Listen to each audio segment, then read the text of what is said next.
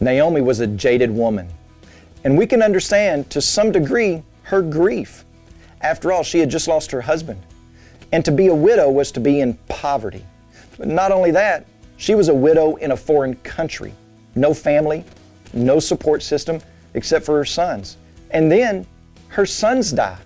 So now she is a widow with two daughters-in-law who were also widows who wouldn't leave her alone.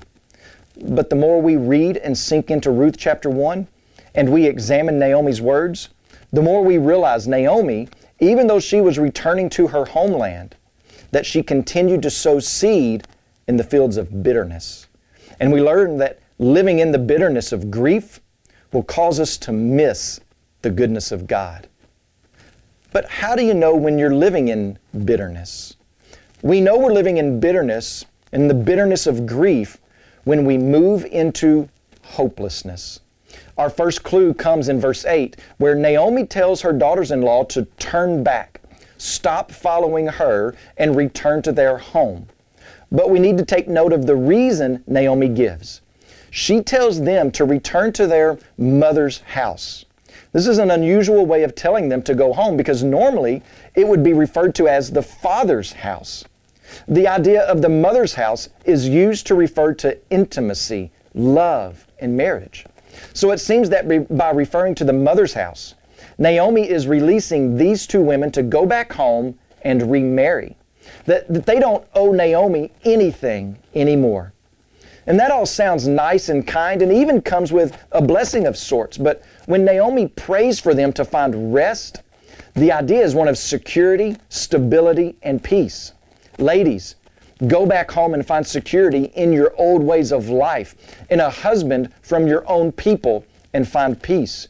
If you continue to follow me, you will find nothing but emptiness and brokenness and hopelessness. I have nothing in my future but misery, and I don't want you to be part of that. Naomi is unable to see any sort of hope for her future, nor for the future of these girls if they continue to follow her.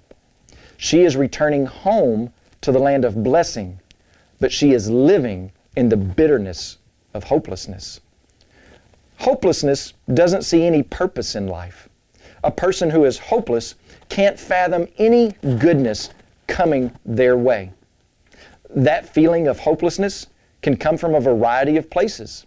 Some mistake that we have made, a death of a close person in our life, a job loss, or seemingly unending stress.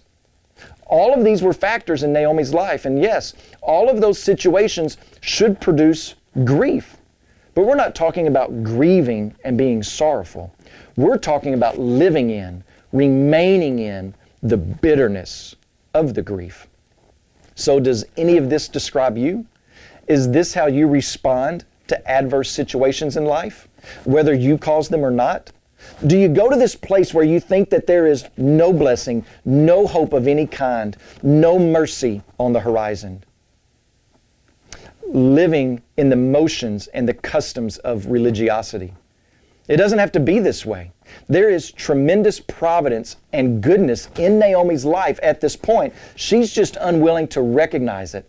And I'm certain that that same providence and goodness of God is around you as well if we will humble ourselves before the Lord and recognize it. When you pray today, please remember Ali Chambers and his family, our missionaries in Tennessee. And also remember the Nyamwezi Life Word broadcast that's heard in Tanzania.